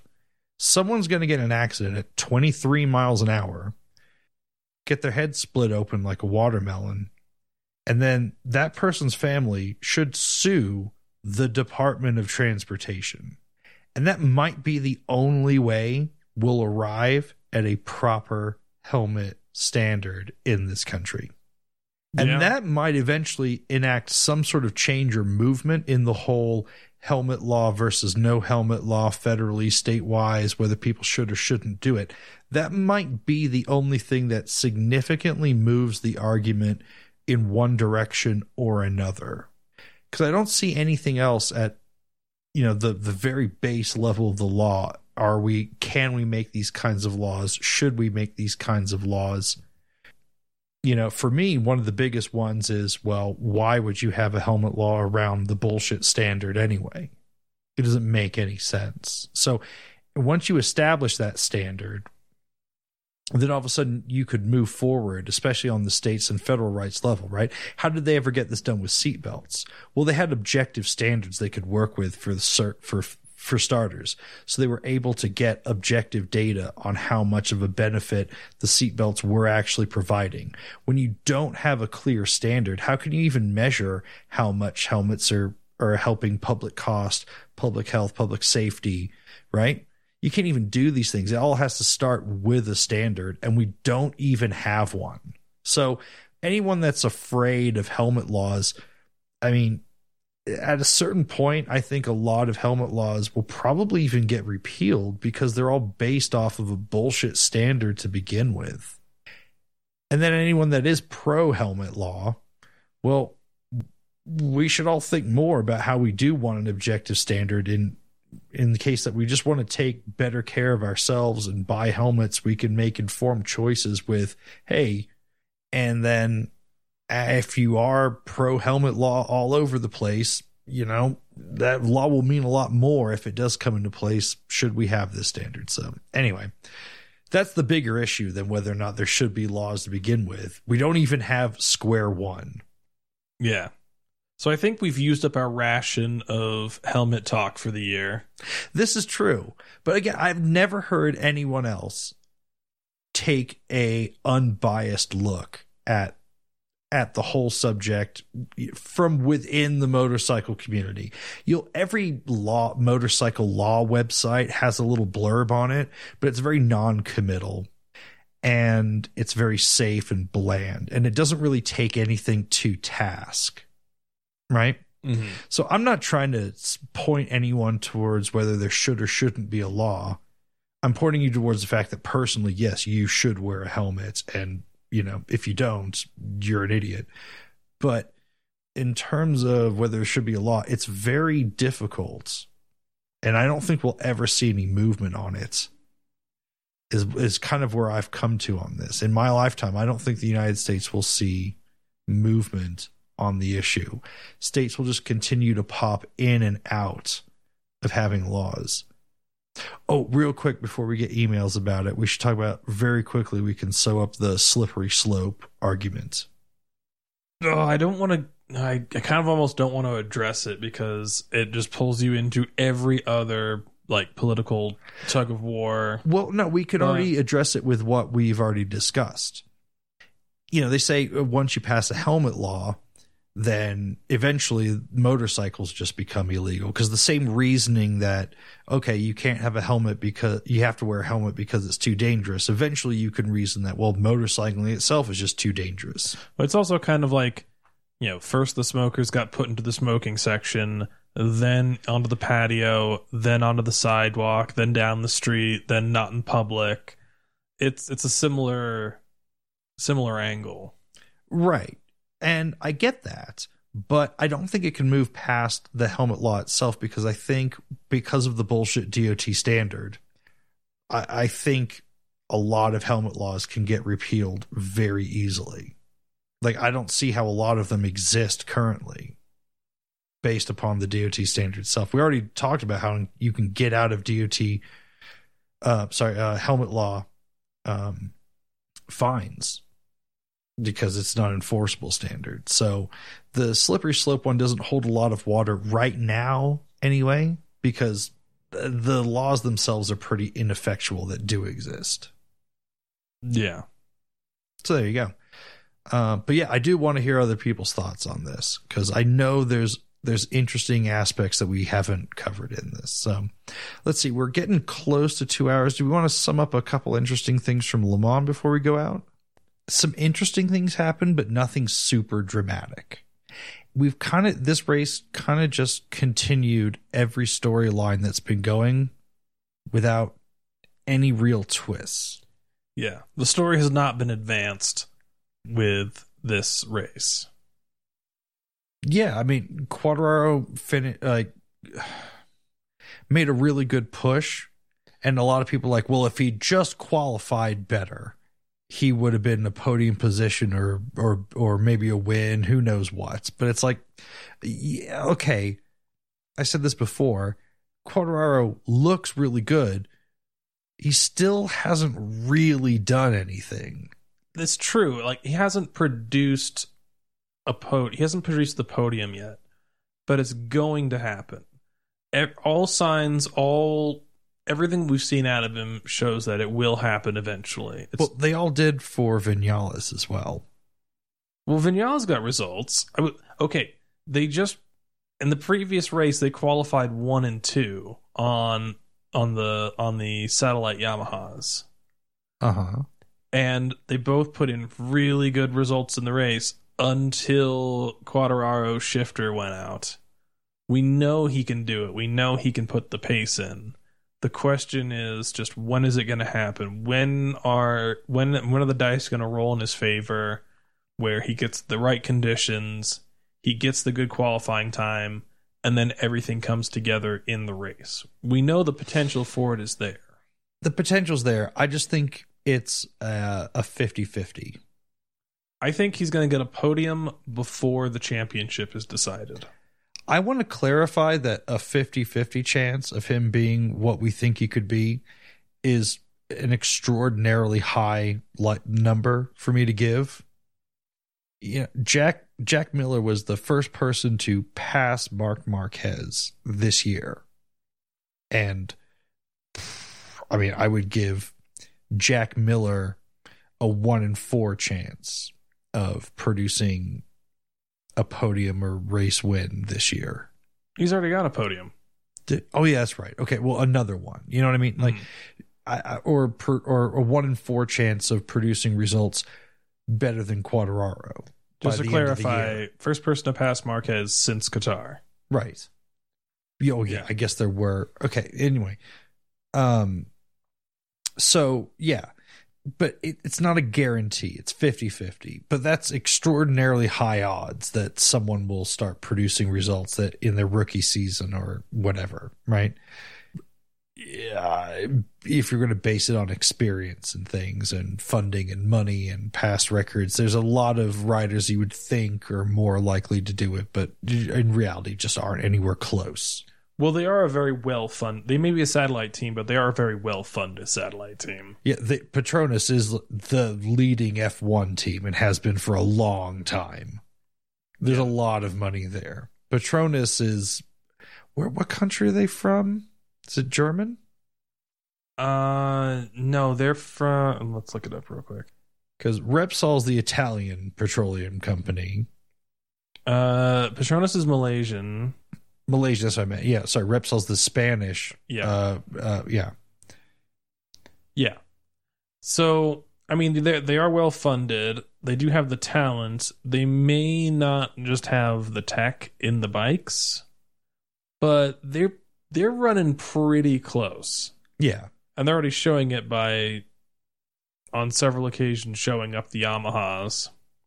So, I mean, it's all there. It's just, when's it all going to come together? Because they still have the Ducatis to get past, even if Marquez drops out. So they do have a high bar to reach, but we've seen that it can be done. And it's all just got to fall. Everything's got to fall into place for it to happen. Okay, so let's think of some other storylines that were continued. Oh, here's something. What is it with all of the warm-up and cool-down crashes? Yeah. I think we've had like 4 this year. This is breaking out like cold sores around a restaurant crew. This this is not good. Like, I don't recall before this year ever seeing a warm up or cool down crash. They happened, I'm sure, but they either didn't show them because it would be in poor taste on the broadcast to embarrass the rider with it, you know, at least on the cool down lap or something, or they just didn't happen as much.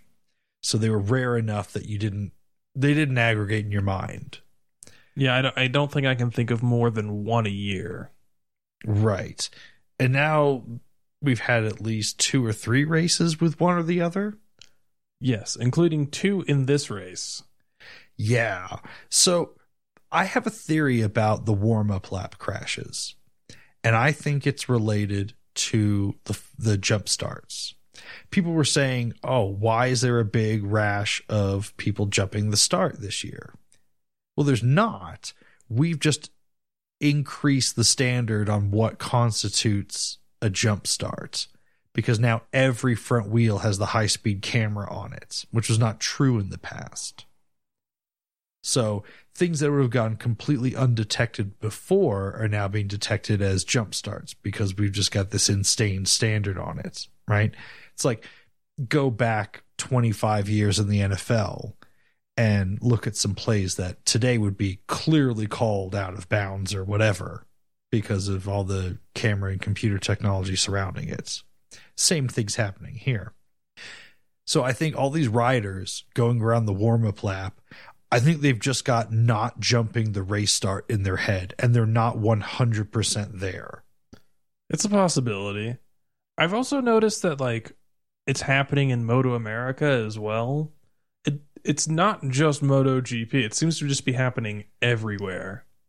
I'm wondering if just between Dunlop, Pirelli, and Michelin, is there some new like trend in tire technology where they're struggling, where they've made it harder to get heat into the tires early on or something? Is there some weird... No, because they've just had warmers on the tires.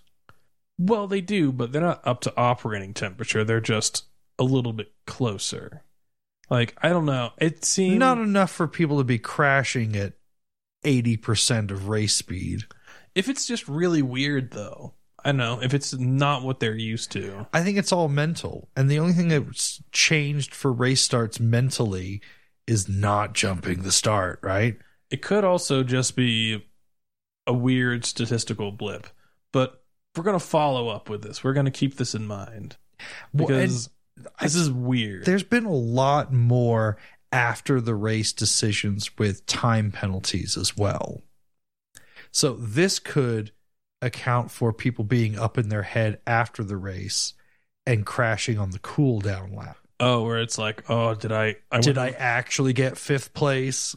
Mm-hmm. Mm-hmm. Yeah, maybe.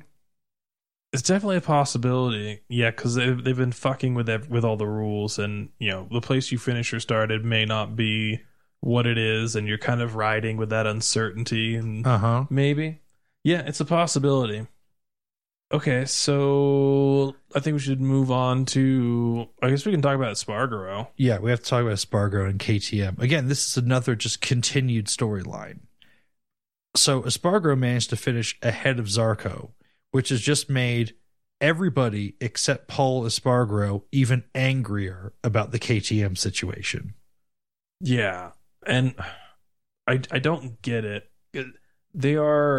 KTM is kind of throwing a bit of a temper tantrum where they insist on using the trellis frame, even though Ducati haven't done the trellis frame for a long time. I think it was Casey Stoner was the last person to ride a GP Ducati. That sounds right, yeah. With the trellis frame. And after that, he was kind of like, fuck this. Well, no, then Rossi would have done it the year after. Oh, yeah, Rossi did it the year after, and then they bailed on it, and they haven't touched it since. Mm-hmm. So it's interesting because they insist on using the trellis frame, and they've explicitly said, we're not switching away from the trellis frame because the reason we're in MotoGP is to sell motorcycles. They firmly believe in the whole concept of race on Sunday, win on Sunday, sell on Monday. But the winning part kind of has to come first. Yeah. And they're committed to this thing because it is iconic of the brand. And they want people to see the MotoGP bikes and think, I can buy a bike like that. But then they're pissed at Zarco, who, when he was on the when he was on the Tech 3 Yamaha, set fastest ever lap times for qualifying on it. And now if the only thing you change in this equation is the bike, then it's probably not Zarco. It's probably the bike. And you're clearly making this move that everybody else moved away from because it wasn't working. And now you want to get upset about it. It's a little bit of a temper tantrum. Well, they're in it now, and they got to make the best of it, and they got to try to do something.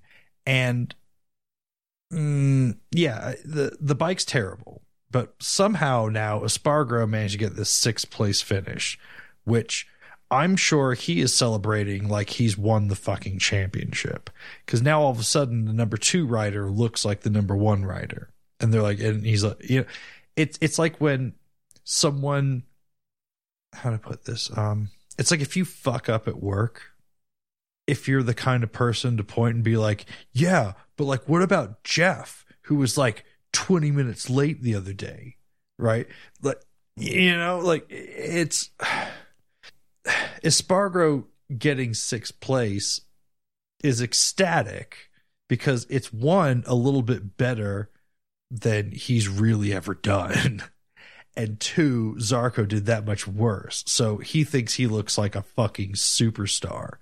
But just getting 6th place will only be so good for so long. Again, what they want is like Suzuki always aimed for, slow incremental improvement. Consistent incremental improvement will eventually get you to race wins. This bullshit they're doing isn't going to fucking fly. So, not much else really happened in this. Again, Lorenzo can't get a top 10, but that doesn't shock us. It shocks other people, doesn't shock us.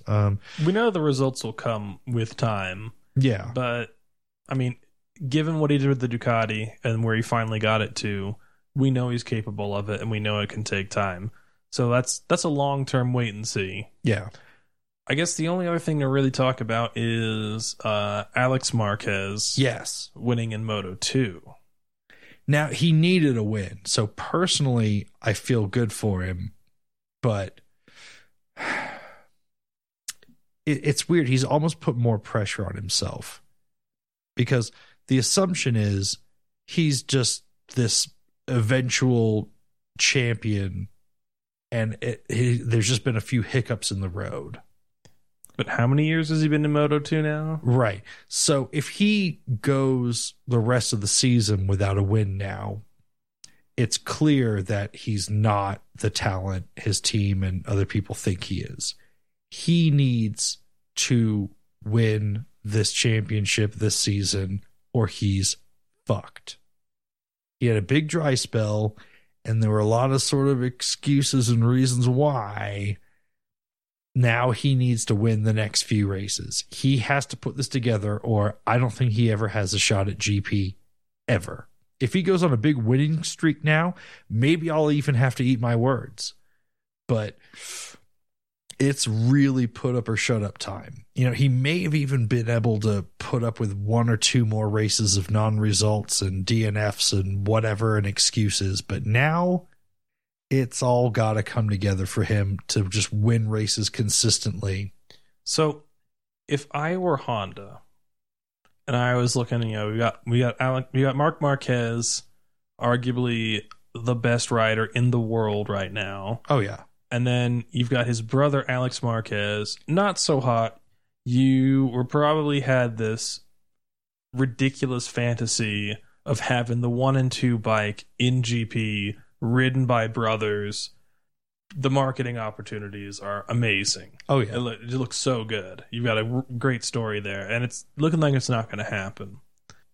If he can at least put together like third place in the championship in Moto 2, what I kind of feel is the right move is that you take this opportunity, put out a V4 Superbike for World Superbike that you can homologate, and then you put Alex Marquez on it in World Superbike, and then you start winning in World Superbike.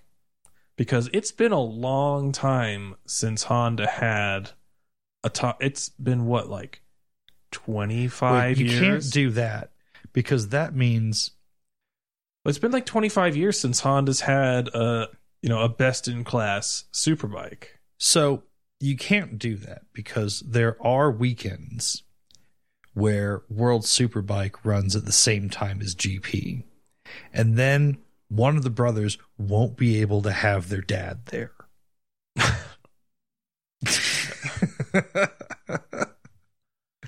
That's true. Like they have what's their father's name again? I can't remember. There's a weird clingy relationship going on here. Marc Marquez is what, 26, 27? And it's not like their dad's just present at the races, like cheering them on. I mean, they're all joined at the hip. Like he's there constantly. I don't know that he needs to be there. I mean, Marc Marquez's dad probably spends more time with Marc Marquez than Rossi spends with Lucio. It's possible. It's weird. It's really weird. So, yeah. One of them, oh no, how weird would this be though? Yeah. So you get to a race where World Superbike with Alex Marquez and GP with Marc Marquez are running at the same time. Okay, you need, and he's got to go to one race, and it's like, which one does he pick? This is like the train track scenario, right? This is the trolley problem. This is the trolley problem. It's like, well, Marc Marquez has won more races, and he's in GP, and that's important. But Alex, this is like my first time, like, you know, go see him in this other racing series. Like, what do I do?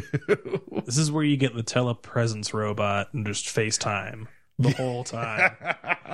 Telepresence robot.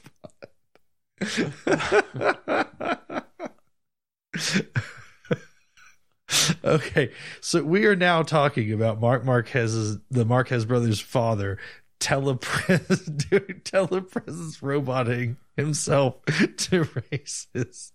I think we've achieved a nerdy level of MotoGP talk for this week. All right. That's probably a good place to close it out. Okay. All right. So, to close this one out, remember we've got our super duper awesome Biker Gear Club giveaway happening. So go check that out. And we're going to remind everybody to stay safe and stay tuned. Send your emails to contact@nocomoto.com. And that's going to sew it up for episode 70. At nokomotopodcast.com. Did I fuck it up again? Yes. You'll have that. All right. Anyway, y'all can deal with it. Here's the outro. And I don't want to die. I just want to ride on my motorcycle. Call